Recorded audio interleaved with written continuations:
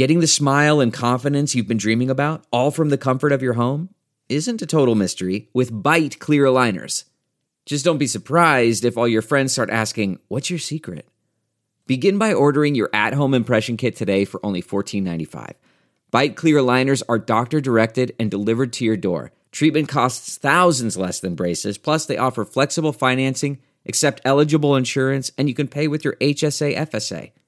Get 80% off your impression kit when you use code WONDERY at Byte.com. That's BYTE.com. Start your confidence journey today with Byte.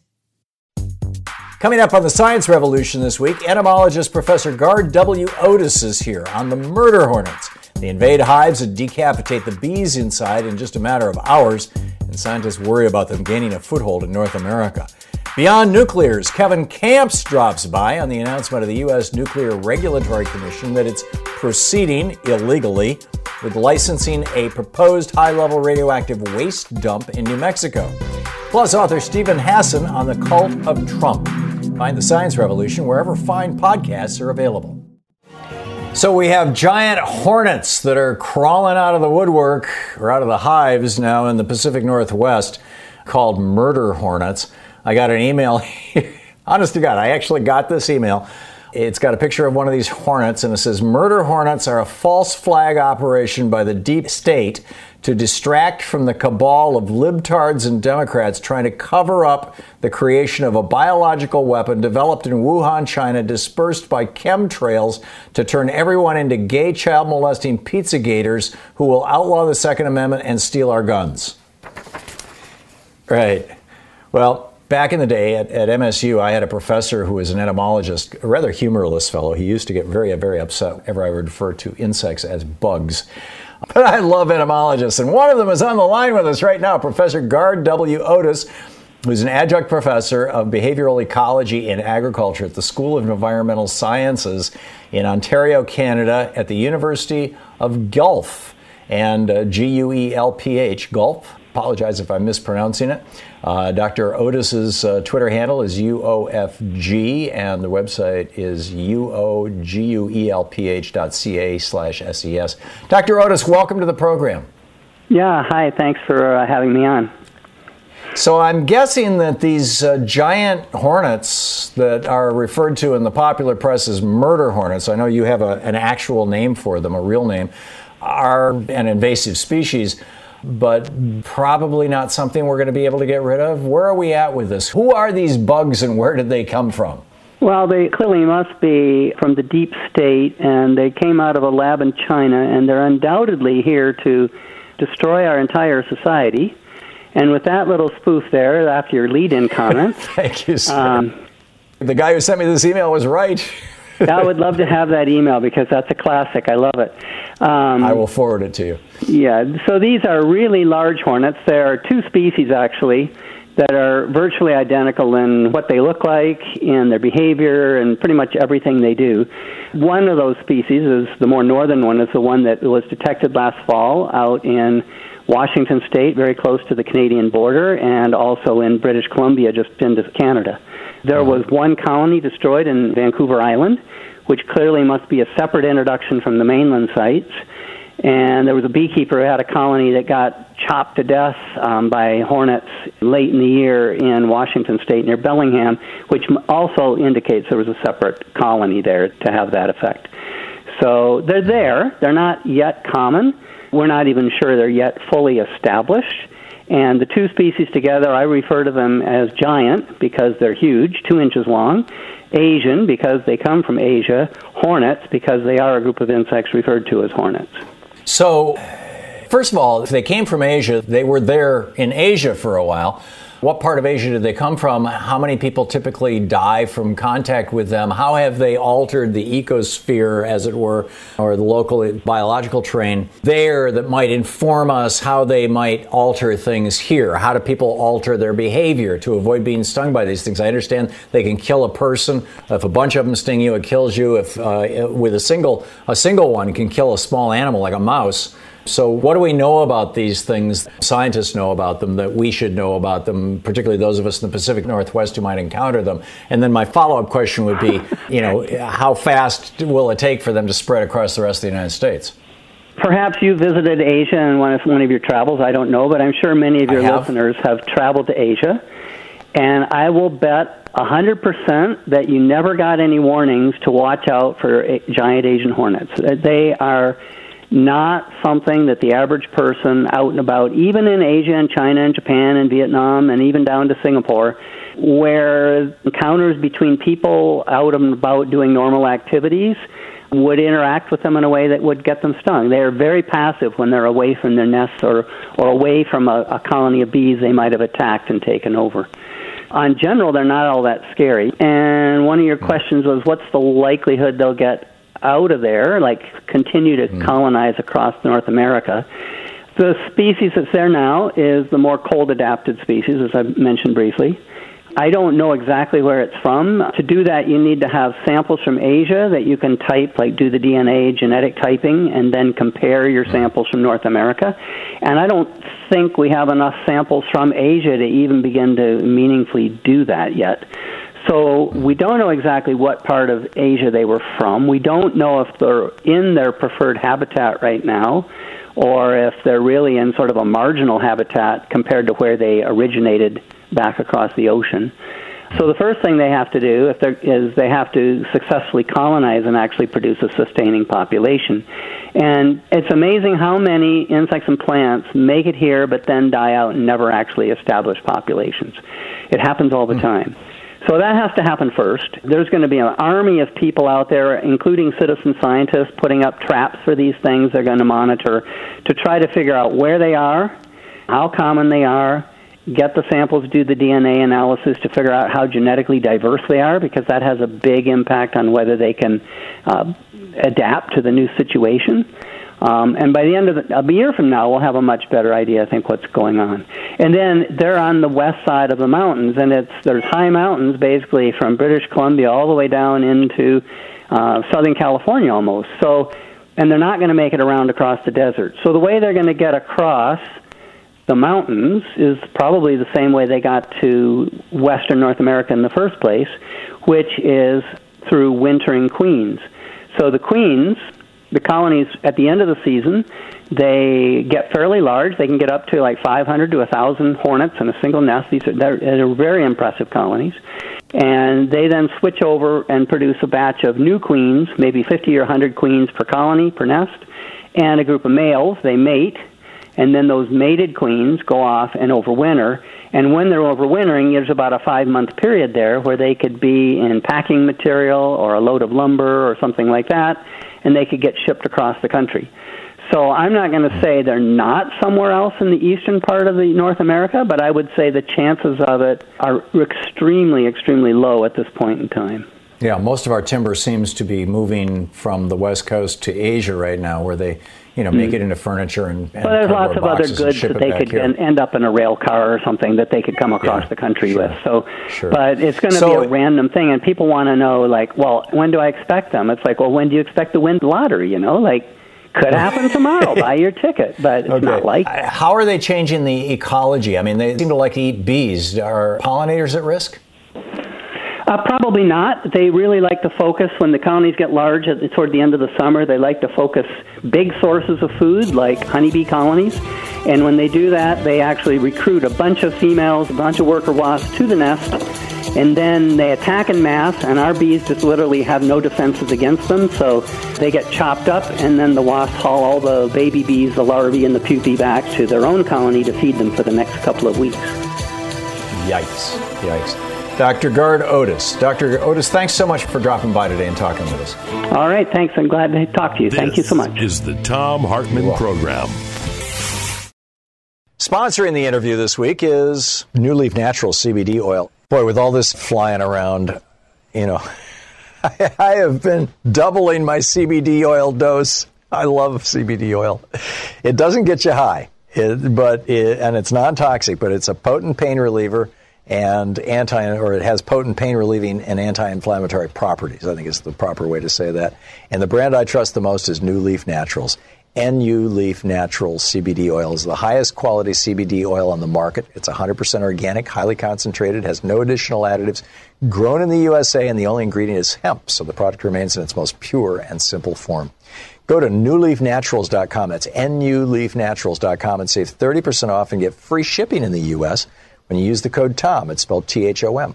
Go to nuleafnaturals.com. For premium cannabinoid wellness, there's only one place, newleafnaturals.com. That's newleafnaturals.com. That's nuleafnaturals.com. Code TOM. It's spelled THOM. newleafnaturals.com.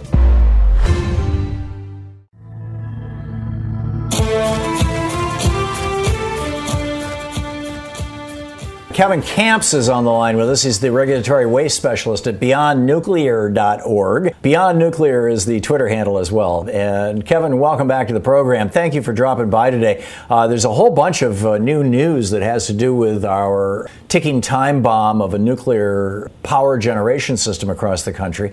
Where would you like to start? Yeah, the pronunciation, nuclear, kind of like peculiar to my ear. So. Yeah. Oh, there is so much going on. I'm in Michigan during the pandemic with my family, and right here there's breaking news left and right. So for one thing, we just learned from the Toledo Blade yesterday evening that the Fermi Unit 2 refueling outage has been suspended for a prolonged or extended safety stand down, as the company is calling it.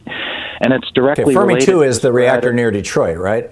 Yeah, Fermi Unit 1 was the infamous meltdown in 1966. We Almost Lost Detroit, the book by John Fuller, that was then made into a song by Motown, We Almost Lost Detroit. And Fermi Unit 2 has been operating since 1988. It is a Fukushima Daiichi twin design, so we know what it's capable of. And incredibly, the COVID-19 spread at the nuclear plant seems to be so bad that the company has suspended the refueling outage. This is something that rarely to never happens, and it must be bad if they've done so.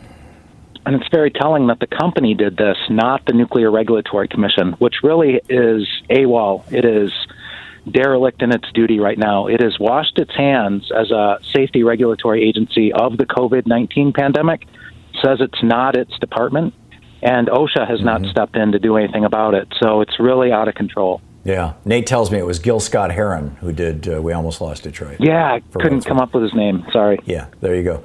No, it's good. It's and thanks to Nate for that. So my guess is, Kevin, that over the last 20 years, as nuclear power has become less than popular, and working in a nuclear power plant has become something that's weekly ridiculed by Homer Simpson, that probably most of the people coming out of college with engineering degrees are not eager to go to work, or even coming out of high school with a high level of technical competence are not enthusiastic about going to work in a nuclear power plant. And therefore, most of their workforce is probably well over 40, and probably a good chunk of it is north of 50, which means that they are the people who are going to get really, really sick from this virus. And that might account for why the nuclear power plant is shutting down. But companies that have a much younger workforce are not they're not being hit that hard. What do you think? I mean, I'm just speculating. You're right. No, you're absolutely right. 20 years ago, there were less than 150 graduate students in the United States to fill nuclear engineering ranks. And the industry's pushed back in the last 20 years, gotten federal money to throw at community college students and college students to try to entice them into the industry as nuclear engineers. But it hasn't entirely worked. So what you do have is a very aged workforce, like you said, that is vulnerable. And making matters worse, the Nuclear Regulatory Commission has done worse than nothing. What they've done is they've given the industry everything it's asked for in the past several weeks.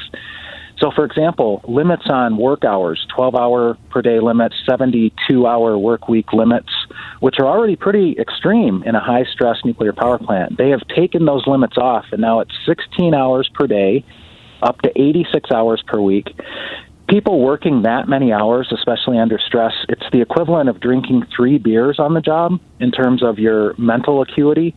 So mistakes can get made. As you said, people could be more vulnerable to contracting the virus in this weakened physical state.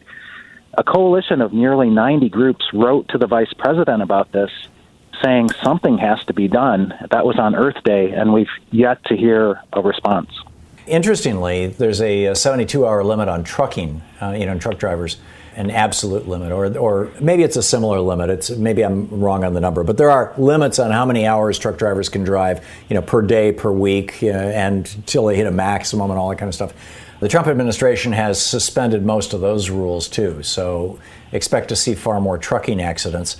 I saw an email you sent, it just arrived a few minutes ago actually, about leakage at one of these plants?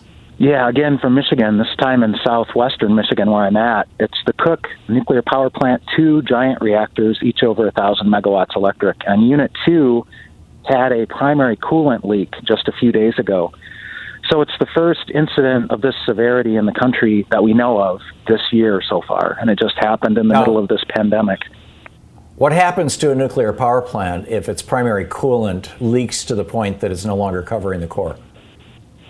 Well, fortunately, the leak rate that I remember reading about was 8 gallons per minute, which is relatively small, but it did violate technical specifications, and they were able to bring the reactor down to 0 power levels. But it's a very serious incident when you're leaking primary coolant water because, worst case scenario, you leak enough of that and you're going to have a meltdown. So fortunately, this time they were able to bring it under control. They are at 0% power. They're still hot, though. You have to cool a reactor for days until it's in cold shutdown. That's what went wrong at Fukushima Daiichi. They couldn't cool the reactors that were still hot, and so they had the meltdown. So fortunately, it seems things are a lot more stable at Cook Unit 2, but it shows that incidents can happen, certainly during a pandemic, which raises all kinds of questions. I mean, how do you evacuate a population when you're supposed to be sheltering in your house? You can't do both. So those are the risks they're running by operating nuclear power plants at this time.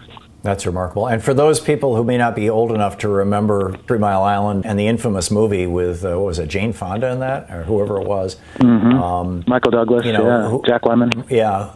And by the way, if you're sheltering in place and you want a good movie to watch, I don't know if it's on Netflix or Amazon Prime or what, but it's probably out there someplace. What was the title of the movie? China Syndrome. The China Syndrome. That's right. It was the China Syndrome. Just give us a quick recap of what happens if, somebody working in a nuclear power plant finally just is so exhausted that they fall asleep because they've been working more than 70 hours and, coolant leak happens and it just keeps on leaking. Yeah, well, if you lose the coolant to the core, you can't cool the hellishly hot core, which is 600 degrees Fahrenheit. And if the temperature keeps going up to something like 1,800 degrees Fahrenheit, that's when the cladding on the fuel rods ignites or melts. It's zirconium. And now you have a reactor core meltdown, and you hope that containment holds and that hazardous releases of radioactivity are not emitted into the environment. But at 3 Mile Island, there were emissions. There's various theories as to how that happened. There were hydrogen explosions that took place. And so people were exposed to hazardous radioactivity downwind. The official version is that nobody got hurt. Well, talk to, literally thousands of families who lost people to cancer, for example, afterwards. And that class action lawsuit was run out of time by the courts, unfortunately. So those people were just left to suffer on their own, or they reached settlements with the company, which required non-disclosure. They had to just be quiet about it if they were going to get their money. So the casualties from a trucking incident due to fatigue are serious, but compared to a nuclear reactor meltdown, add some orders of magnitude. Yeah. All the information's over at beyondnuclear.org. And Kevin Kamps, the radioactive waste specialist. Kevin, thanks for dropping by. It's always great talking with you. Likewise. Thanks, Tom. Thank you. Have a good one.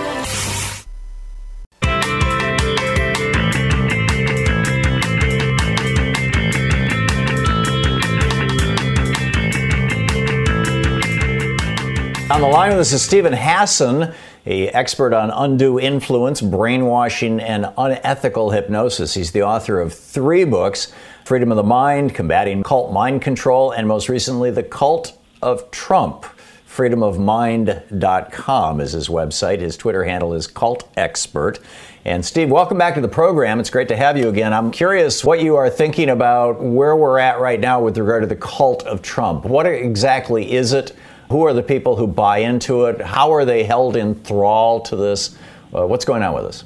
I'm very frustrated that the messaging of what I wrote about in my book has not gotten as wide exposure as I thought it would get on all levels.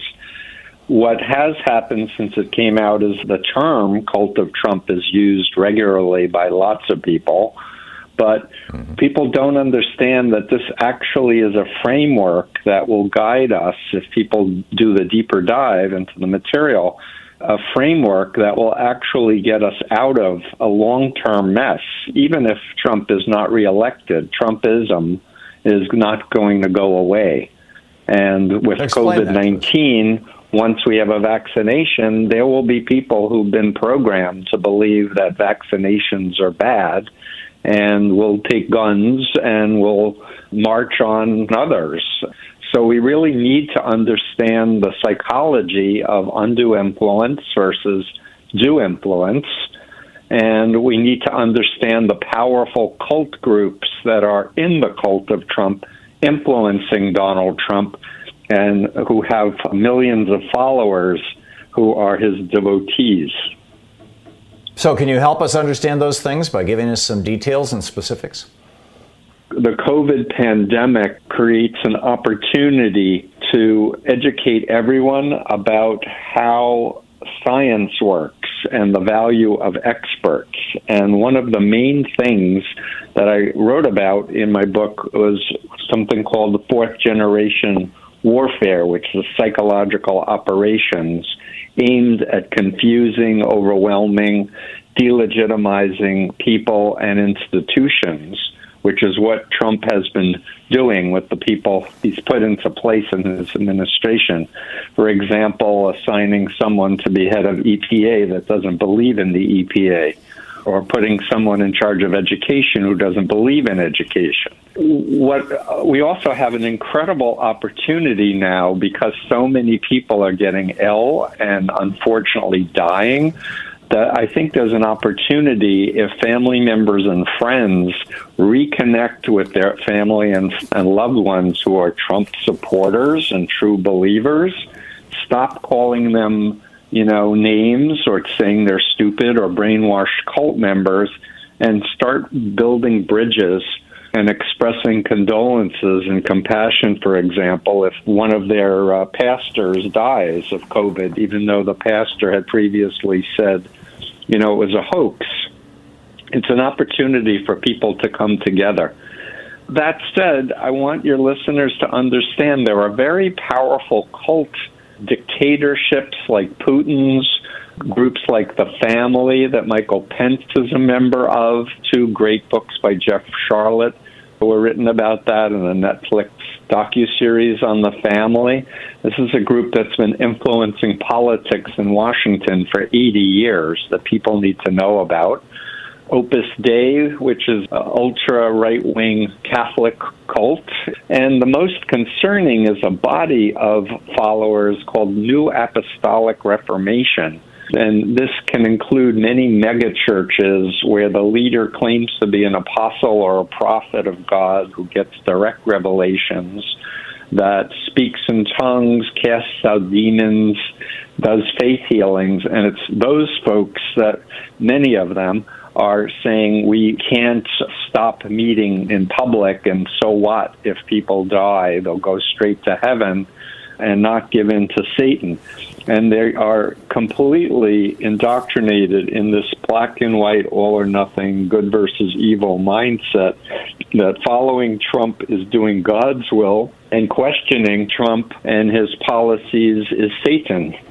So we really need a heightened voice of Christians to speak out against these cultic groups. Franklin Graham, Billy Graham's son, who's making $800,000 a year from his charity, which if you divide it by 12, it comes out to every month he receives $66,666.66, which is totally weird. But in any case, he just posted on Facebook to his 8.5 million Facebook members, each of us will have to meet death. We need to go on with living our lives and doing our work. Fear and anxiety can be detrimental to your health as well, no matter how negative the reports are from the media and liberal politicians who want to use the coronavirus to destroy President Donald J. Trump. If we put our faith and trust in Jesus Christ, we don't have to be afraid. Keeping the economy shut down is doing more damage to people's lives than COVID-19. Franklin Graham, this extraordinary hustler, writes. A, he's definitely not his father. But B, isn't this exactly what you're talking about? Yes, exactly. And Falwell also, his son, is another one of these people that is promulgating this black and white, all or nothing, good versus evil, and saying, do what I say, because God has empowered me to lead you all. Instead of conscience, instead of realizing that true faith involves questioning and not being coerced, I definitely believe as a mental health professional and as someone who is spiritual that in order to practice religious faith, one needs to be able to have the capacity to think analytically and critically, to entertain questions and ask challenging questions to leadership and hold them accountable, which is when we're listening to Trump, anyone in his administration concerned about the safety of the American people or people who are concerned about the Constitution or the rule of law are being ousted and loyalists are being put in their places. And this is very upsetting because it's portending that there will be authoritarianism as time goes on. Well, he seems to be running his administration in an authoritarian fashion. He gets rid of anybody who tells the truth or says things he doesn't like. Yeah, exactly. And tax the media, as all dictators or would-be dictators do, because they want to control information. And the BITE model, which you referenced in your reading, it stands for controlling people's behavior, information, thoughts, and emotions. And without an independent, vigorous media, people are going to be easily manipulated and indoctrinated and controlled. Steven Hassan, he is the author of The Cult of Trump. freedomofmind.com is his website. You can tweet him at Cult Expert. Steve, thanks so much for dropping by today. Thank you for having me, Tom. That's all for this week's Science Revolution. You can find the video portions of the Science Revolution on YouTube and check out our Facebook page.